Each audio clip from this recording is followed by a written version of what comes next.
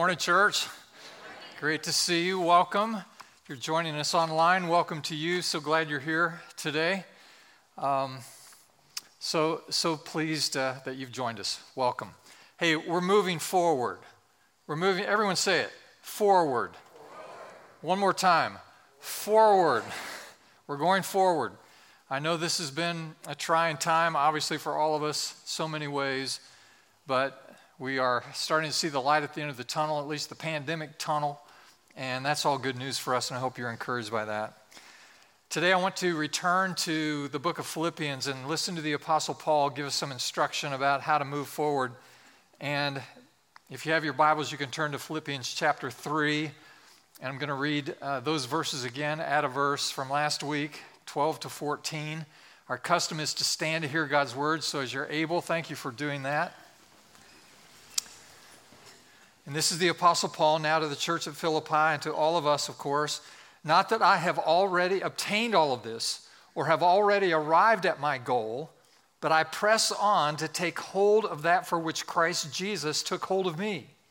Brothers and sisters, I do not consider myself yet to have taken hold of it, but one thing I do, forgetting what is behind and straining toward what is ahead, I press on toward the goal to win the prize for which God has called me heavenward in Christ Jesus. I mean, God inspires today, enlighten us, encourage us through his word. You may be seated. Thanks so much. Most of you will recognize the name Luciano Pavarotti. Pavarotti was the maestro, the great tenor who was born in northern Italy, the city of Modena. His mother was a cigar factory worker, and his father was a baker and amateur tenor. Luciano loved to sing, and people loved hearing him. In fact, when he was a boy, his mother said to him, "Luciano, your voice touches me whenever you sing." But the question of career was vexing for Luciano. He was coming of age just after World War II, and a musical career was very, very risky. Of course, his mother suggested he become an athletic trainer, and his father encouraged him to continue developing his voice. But he said to him, "You will have to study very, very hard, Luciano." And he continued his musical studies. He also enrolled and graduated from a teacher's college. He then asked his father this question: should I be a teacher or a singer? And his father was wise enough not to answer his question directly. Instead, he spoke words his son never forgot. Let me put those words on the screen for you. He said, "Luciano, if you try to sit on two chairs, you will fall between them. For life, you must choose one chair." Thank goodness Luciano chose singing. He did indeed. He became one of the most famous operatic singers in the world. He became the king of the high seas as a tenor. His final performance was viewed by the entire world as he sang Nessun Dorma at the 2006 Winter Olympics in Turin. If you have not heard Luciano Pavarotti sing, I suggest you go to YouTube or something like that and just ask to hear him.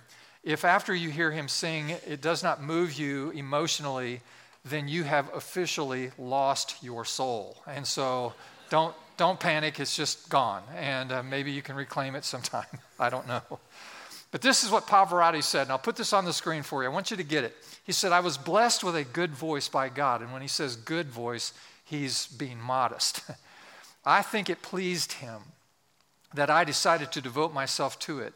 And now I think whether it's laying bricks, driving a straight nail, writing a book, whatever we choose, we should give ourselves to it. Commitment, that's the key. Choose one chair." I hope that's helpful. Now, like Pavarotti, you also have been blessed by God. You have talents, you have resources, you have a dream for the next phase of your life. And once you've prayed about that dream, we talked about dreams last week, and I hope that you've been thinking about that. Once you've prayed about that dream and set the right priorities to achieve that dream, your next step is to focus your life on the main thing, the one main thing. I want to give you some homework. Here's the homework assignment. I want you to write your own epitaph. What would you have inscribed on your tombstone? What do you want people to remember about you? One primary thing, something that would fit on the inscription on a tombstone. How do you want to be remembered? What is the one message that you would like to leave with anyone who might visit your grave anytime in the future? What is the legacy, the focus of your life that you want people to remember? Write your own epitaph. I challenge you to do it. It'll have to be a short sentence.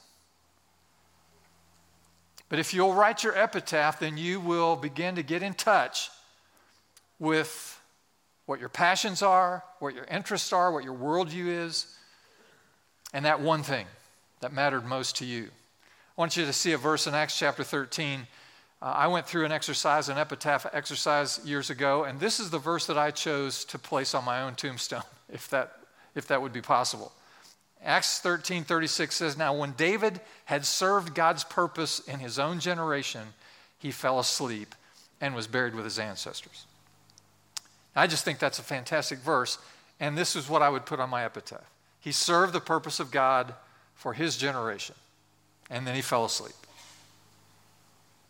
You've heard me talk about this statement many times. I mentioned it last week in the message. I had a mentor of mine who said this to me many years ago, and he said, "You will do the best with your life if you discern the purposes of God for your generation and then fling yourself into it." Find the purposes of God for your life, your lifetime, your generation, and fling yourself into it. Get invested in that. And the fact is, I can't serve the generation that's already passed. They're gone. I can't serve the generation that's just starting. I probably won't be here to do that. But God has given me and given you, all of us, this little window of opportunity. The Bible says that a person will live to 70 years old, 80 if they have the strength. So you have this little window of time we're all living in. These 60, 70, 80 years. And that's it. That's all the time we have. And so we serve the generation, the moment of time, the window of time that we have, and we do it with as much focus as possible. Now, I want to confess to you that there have been seasons in my life when I was distracted, times when I felt like I was being destroyed, discouraged, disappointed, defeated. But here's what I've learned, that in those times that we seem to lose our way, get distracted, again, get disappointed, discouraged, these are times typically, in my life at least, when I have lost my focus. I've gotten distracted by this or that. I have kind of moved away, just sometimes subtly, away from primary, significant investment of my life. And it's those occasions when I have to stop and I have to re-engage in the places and the practices that help me to reconnect with the greater purpose of God for my life. When I say places and practices, I mean those sacred spots, physical spots. Maybe you have this. I hope you do in your life. Maybe it's a special park or a special place in your home or a special chair or a special place that you vacationed, a place where you retreat, a place where you know that you have special connection with God. Your spiritual life flourishes in that place. So I encourage you, if you find yourself confused in a moment like this, and most people are, distracted by everything going on and kind of losing your place, losing your purpose, find that place and go there. For me, it's sitting in my canoe in the middle of the lake. Early in the morning, just paddle out, nothing but me and the birds. And I start to practice there in that place, hearing God. You've heard me talk about this. In order to hear God, you've got to quiet yourself. You've got to get away. You've got to get away from the distraction, away from the noise. Our world is an intensely noisy place. It's a place of enormous distraction. There's so much bombarding us on a daily, moment-by-moment basis. I mean, we carry phones right now, and if your phone's not on vibrate, what will happen to you is it will ring in about 10 minutes, and then everybody's going to look at you, and if you don't get it shut off in the first 3 rings, then I will stop, and I will probably not treat you well, and so you don't want that. So these kind of distractions happen all the time. Years ago, a phone rang, and the woman, it was a new phone, she didn't know how to shut it off. was hilarious. And it rang, one of those traditional ring, ring, ring. I think, come on, answer the phone. Answer the phone. And she couldn't get it shut off. And finally it shut off, and I thought, okay, she got it. And then about 30 seconds later, it started ringing again, and rang, and rang. And of course, no one's listening to the sermon anymore. And so I just stopped, and I walked down where she was, and she was very embarrassed. It was the first time she'd been here, first time guest, and it was very embarrassing for her. And I took her phone away from her. And it was the last time she came, but she was here that one time. And I took the phone and I answered it. And I said, hello, this is Greg, who's this? And the guy said, this is Randy.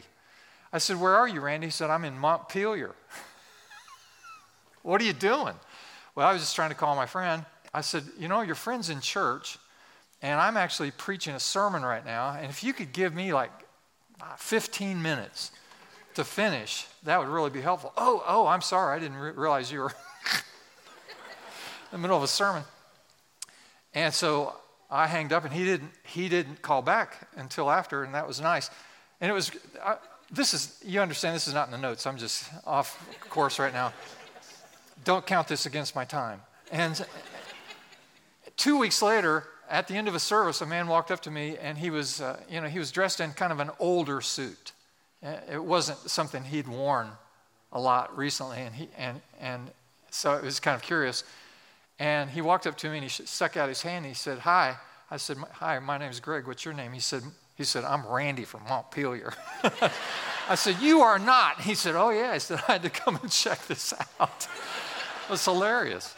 Great fun. So you don't want your phone ringing, but there are these interruptions constantly in our world. And here's the point. If you can't get quiet enough, long enough, then it'll be very difficult for you to hear God. So you want to get to those places and those practices that help you hear what God is saying to you. And when you do that, it'll help you overcome those disappointing, discouraging, defeated times, and you can get refocused so you won't give up. Again, our text, not that I've already obtained all this, I've already arrived at my goal, Paul said, but I press on to take hold of that for which Christ has taken hold of me. Brothers and sisters, I do not consider myself yet to have taken hold of it, but one thing I do, forgetting what is behind and straining toward what is ahead, I press on toward the goal to win the prize for which God has called me in Christ Jesus. So here's the Apostle Paul, this brilliant, world-changing apostle of history, and he's teaching us some very important principles about how to stay focused in your life. Now, let me just give you these 4 things. They're on your outline, and you might want to write these down. Here's the first thing. Focus on God's purpose. Focus on his purpose. He said in verse 12, I press on to take hold of that for which Christ has taken hold of me. Now hear this statement. Hear this. Every one of us, all of us, have the same God-given purpose. And the primary purpose of God for all of us is to be shaped into the image of Jesus Christ. God's plan and purpose for all of us is to become more and more like Jesus. Now that makes sense, doesn't it? He's our model. He's the example. He is the Son of God. He is the one who has revealed God to us. So obviously we want to be shaped into the image of Christ. And that is our primary purpose. Look at Romans chapter 8, verse 29. I put this on the screen. For whom he did foreknow, he also predestined to be conformed to the image of his Son. So there's the purpose of God for us, to be conformed to the image of Christ. Some of you may know the name John Bray. John was the dean of the chapel at Indiana Wesleyan University here in Marion, Indiana. Maybe some of you know John. And John was very popular with the student body as the dean of the chapel, and he and his wife were very, very influential there. And John received a diagnosis of Parkinson's disease, and he had to resign his position at IWU. And this is what he said. And I want you to hear his comments. He said, everybody gets a diagnosis of some kind in their lifetime, and there's no reason I shouldn't. He said, I can't change what's happened to me, so why this has happened, the question why, he said, is not a pivotal question in my life. Now, how I will glorify God in the midst of all of this, that's at the heart of almost every major decision a follower of Christ needs to make. Isn't that remarkable? Here's a guy who's been diagnosed with a very serious disease. He's had to retire his position, which he loved. And speaking of his disability, then, John Bray went on to say, even this that I don't like is designed to shape me more like Christ. How many of you know that's a grown-up? That's a mature voice. Do you hear it? That's amazing. Think about this for a moment. As difficult, as painful, as confusing, as grievous as this whole COVID pandemic has been for all of us, think of it in these terms. What has God been doing in the midst of all of this pain in order to perfect us? What are the possible benefits to all of this? Is it possible? Look at James chapter 1, verses 2 to 4. I'll put this on the screen. He said, consider it pure joy, my brothers and sisters, whenever you face trials of many kinds. Now stop right there. Seriously? I don't know about you. This verse annoys me. This is seriously annoying. When I face trials, I go through a list of emotions. Joy is not one of them, typically. But here's the challenge. Here's the admonition. Count it pure joy, just not, kind of joyful, sort of joyful, pure joy. Count it pure joy. Why? Whenever you face trials, because you know that the testing of your faith produces perseverance. And let perseverance finish its work so that you may be mature and complete, lacking in nothing. So here's another assignment for you. Stop and ask the question, what have I learned about myself in the last year? And what possible benefit to my life has come as a result? I can tell you one thing, that all of us are more than we were a year ago. We are more patient. Yes, we are. You say, I'm not patient. Yeah, you're more. You may not be much, but you're more than you were. You may barely move the needle on patience, but the needle's starting to flicker a little bit. Because you don't have any choice. We don't have any choice about this, do we? And we just have to wait. We have to ride this out. We have to endure. We have to persevere. And that's exactly what we're doing. And let that perseverance have its effect in producing the quality of the character of Christ in our lives.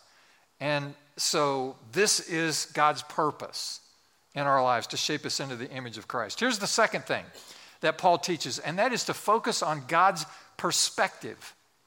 Verse 13, brethren, I do not count myself as apprehended, but one thing I do, forgetting those things which are behind. Now, this is critically important. This is a principle of focus, a focused life. In order to be focused, moving forward with focus in your life, you have to forget the past. This is Paul advocating a sort of volitional amnesia.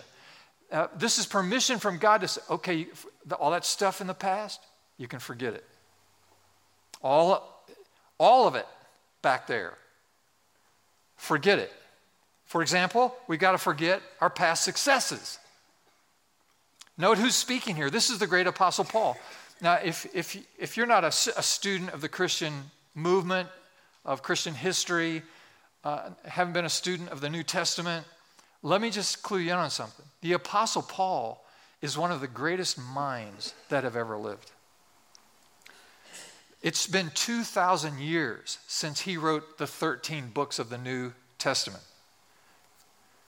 And 2,000 years later, scholars and average followers of Jesus, students of the Bible alike, hang on, study every word, every syllable that he wrote in these 13 epistles 2,000 years ago. Incredible brilliance, unbelievable passion, perhaps the most zealous man who's ever lived. Some people speculate that he's the greatest man who's ever lived apart from Jesus Christ. Another accomplishment is he founded most of the churches in Asia Minor. He took 3 missionary journeys, expanding his terrain each time, all to the known world, the Greek world. We are here today in America as descendants of those civilizations in Asia Minor, for the most part, and we know Jesus today. The Christian faith has permeated our culture because of the work that was founded by the Apostle Paul. Amazing accomplishments in life. And so here he is, the most amazing person, perhaps who's ever lived, save Jesus. And he says, now in the twilight of his life, in the last years of his life, he said, I'm not there yet. I haven't apprehended the spiritual quality of life I want for myself. I'm going to have to keep striving for it. I know that what I've written is going to influence the world forever. In fact, eternity will reverberate with the words that the Spirit of God inspired me to write. I know I'm unique. I mean, I get that. I'm special, I know that. But I haven't arrived. I'm not there. He didn't rest on his past success. He focused on what was ahead. And we should never rest on our laurels either. So we've got to forget our past successes. And equally, we need to flip the coin over, we have to forget our past mistakes. Now, most of you will not remember what I have said this morning by 3 o'clock this afternoon. I won't remember a lot of what I said this afternoon. This next quote, I hope you'll hang on to. You may not remember anything about this sermon, as good as it is. Shame. But you might remember this. So hang on. This is from Ruth Bell Graham. This is Dr. Billy Graham's wife, Ruth. And this is her quote. Look at it. Every cat knows some things need to be buried.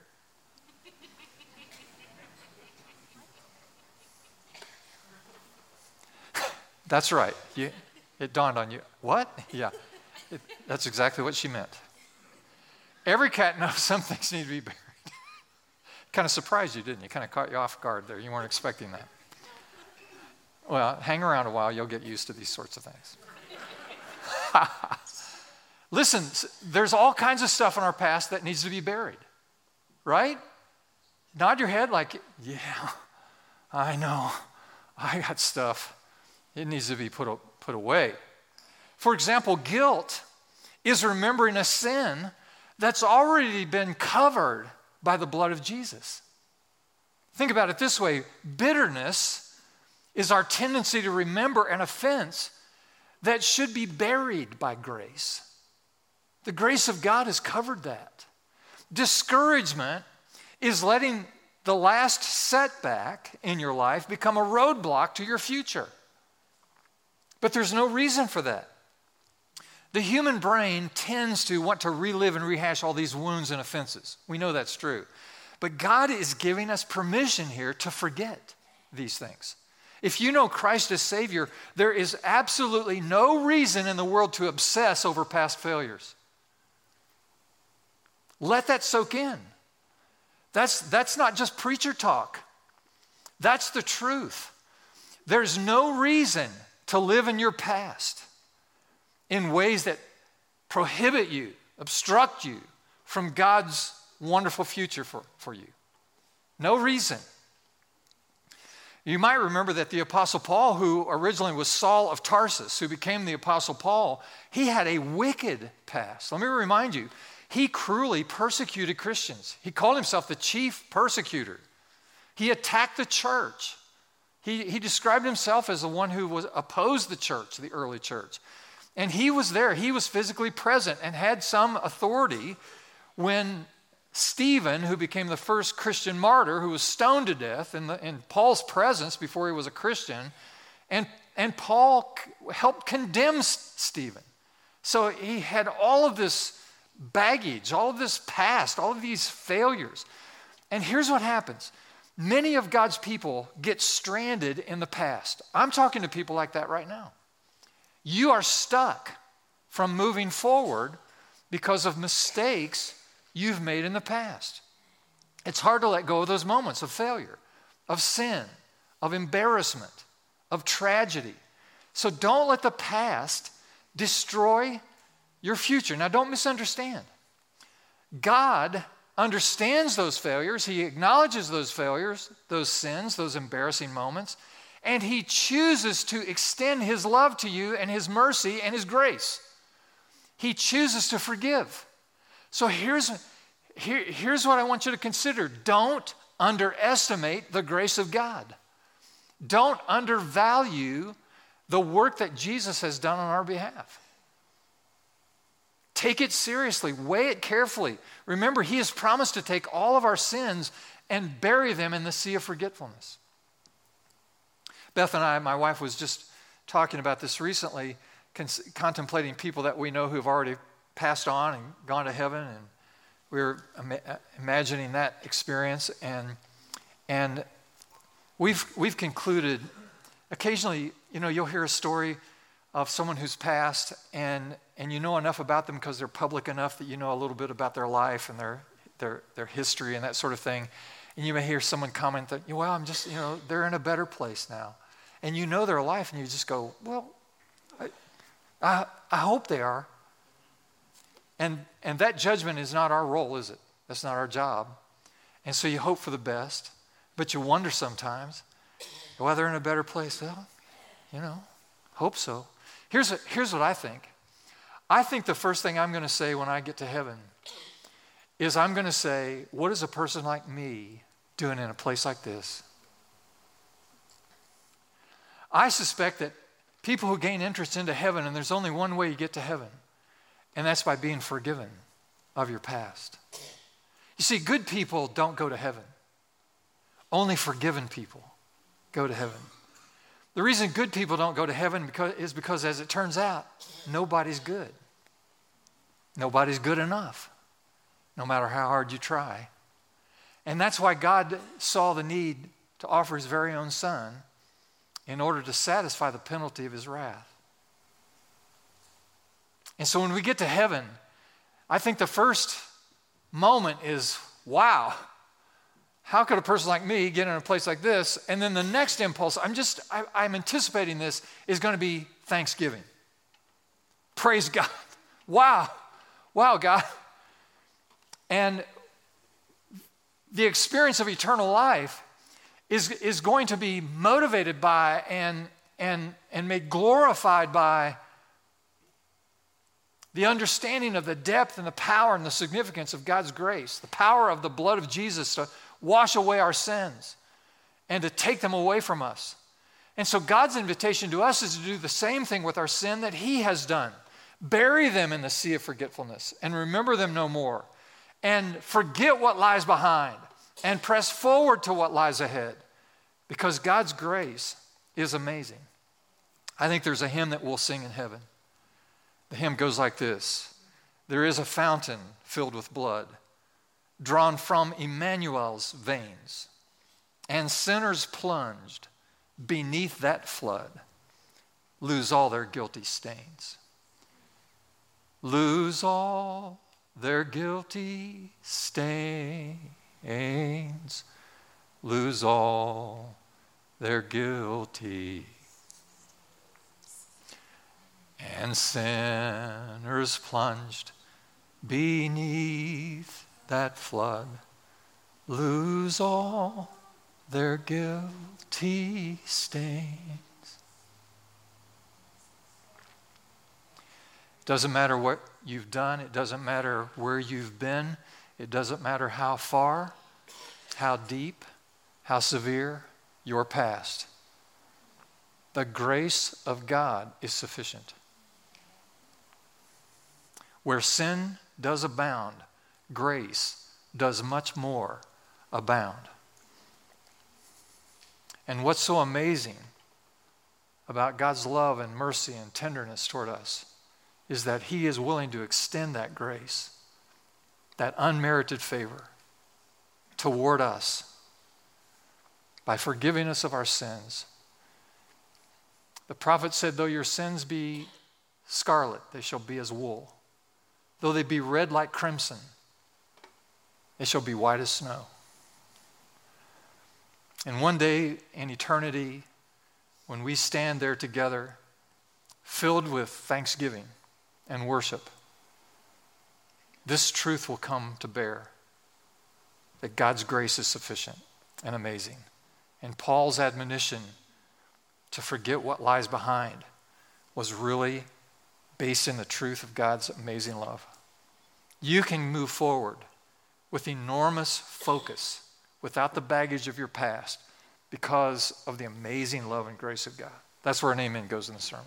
Praise God for his amazing grace. Let your past go, because the old has passed away, and behold, all things become new. Amen. Amen. So focus on your purpose. Focus on God's best plan. And then number 3, focus on God's plan for your life. Verse 13, reaching forward to those things which are ahead. Paul's reminder to us is that God's purpose for us is all the same, to be conformed to the image of Christ. God's plans, though, for each of us are unique, and we have to reach forward to fulfill them. So you'll have to follow Jesus now forward into unknown territory. In order to move forward with focus, you have to do so by faith. God doesn't call us to circle back and retrace our steps and circle back again and retrace our steps. This is a cycle many people get in. Circle back because you can't let go of the past, so you circle back, retrace your steps, and you get in this chronic, dysfunctional cycle, and you never move forward. And God says, let that go. Let the past go. I've let it go. You let it go. I've stopped judging you. You stop judging you. Give yourself a break. Paul did. The Apostle Paul did. He's a murderer. He's a conspirator. He's a persecutor. He's a bad man. He's wicked. He's a horrible guy. And now we see him as he's written 2/3 of the New Testament. If God can do it with a guy like that, he can do it for you. And so recognize his plan. Look at Psalm 37, verse 23. I'll put it on the screen. The steps of a good man are ordered by the Lord, and he delights in his way. So this is the promise that God has a hopeful future for you. And if you'll take the steps of faith, he has ordered your steps. You're a follower of Jesus, and so he has gone before you, making a way for you, preparing a path for you. And so by faith, you take steps and you move forward. We move forward together. We move forward as individuals. Sometimes life has damaged us and wounded us. That's why the church is so vitally important, why God has ordered it in the world. Because sometimes we've been damaged and wounded, and we just can't get up and move forward by ourselves. And so we surround one another, and we pick one another up, and we walk together, and we move forward. That's the mandate of God. Look at Psalm 139. You saw me before I was born, scheduled each day of my life before I began to breathe. Every day was recorded in your book. Isn't that astonishing? See, God knows every one of our days. And He is a great plan for us. And He doesn't want to get stuck in yesterday or bogged down today. He wants us moving forward into a hopeful tomorrow. This is good preaching. I'm encouraging myself. I don't know if you're getting anything out of this. This is helpful to me. Focus on God's plan. Now here's the fourth thing, this fourth principle that God reveals through the apostle. Focus on God's prize. Verse 13, I press toward the goal for the prize of the upward call of God in Christ Jesus. So he talks about a goal, he talks about a prize, and these are one and the same thing for Paul. To hear the word of commendation at the end of his life. Well done, thou good and faithful. Well done, thou good and faithful. That's all he was after. Just want to get there and hear Jesus say, nicely done. Nicely done. Now, I have an athletic background, and for me, this is a simple little fantasy of mine. In my athletic career, if I had a good game, I'd come off the court or come off the field, and if the coach was there, maybe at the door of the locker room, I'd come in the locker room, and he just reaches over and pats me on the back and just says, "Good game, nice job," something like that. That's all I need. That's all I need. That's enough for me. You say that to me, and I'll go. I'll go strong. So, this is kind of corny. You women wouldn't want to think this way, but for me, if I step into the eternal kingdom someday and Jesus is there and he just smacks me on the behind, says, well done. That's what I'm looking forward to right there. Yeah, that's all it'll take. For you women, maybe a pat on the hand or something like that. So Paul said, I press toward the goal for the prize of the upward call of God in Christ. Can you feel the passion from this guy? Forgetting this one thing I do, forgetting what lies behind, pressing forward to what lies ahead. I press on toward the goal for the prize of the upward call of God in Christ. Man, who writes that stuff? That's amazing. That is so strong, so passionate, so powerful. I love that stuff. Psalm 27, verse 4, David said, one thing I have desired of the Lord, and that I will seek, that I may dwell in the house of the Lord all the days of my life, to behold the beauty of the Lord. Here's a guy who figured out his one thing, which was to worship God. A man after God's own heart, a writer of psalms and a writer of hymns, and expressing his praise to God. This one thing, he said, I want, to dwell in the house of the Lord all my days and to behold the beauty of the Lord. Isn't that great? Love that stuff. Mark chapter 10, Jesus said to the rich young ruler, he said, here's your one thing you lack. Go your way, sell whatever you have and give to the poor, and you'll have treasure in heaven. So come and take up your cross and follow me. Here was an invitation for the one thing and the purpose of this young ruler's life, and he chose something else and went away sad. A man healed by Jesus in John chapter 9, he concludes by saying this, because he was healed of his blindness and everyone was attacking him. Everyone was questioning him. What do you mean you were blind and now I can see? You're a sinner, or your parents were sinners, or somebody in your family tree have incurred the judgment of God. This is why you were blind to start with. And all these accusations and all of this attack against this guy. And this guy finally just said, look, I don't know anything about all the theology of that. He said, this one thing I know. Once I was blind, but now I see. And now he's got purpose for the rest of his life. He moves forward from that day with focus because he knows his mission. He knows his purpose. He knows God's plans. I'm to report to anyone who inquires what happened to me. Once I was blind, but now I see. Now I see. Isn't that good? That's it. So my admonition to you today is very simple. Leave the past behind you and focus on what is ahead, because God does have purpose and plan for you, every last one of you. And if you'll embrace that purpose by faith, God has promised to order your steps and go before you. So you be encouraged and you trust him in a focused future. Amen? Amen. Let's pause and pray. Lord, we thank you this morning for this wonderful expression by the Apostle Paul. So help us to focus on this one thing. And like Paul, help us to be focused on Christ, focused on God's divine purpose, your plan for our lives. May we be focused on Jesus, committed to our passion, focused on your purpose, your perspective, your plan, and ultimately your prize. So we pray, guide us onward and forward in our journey.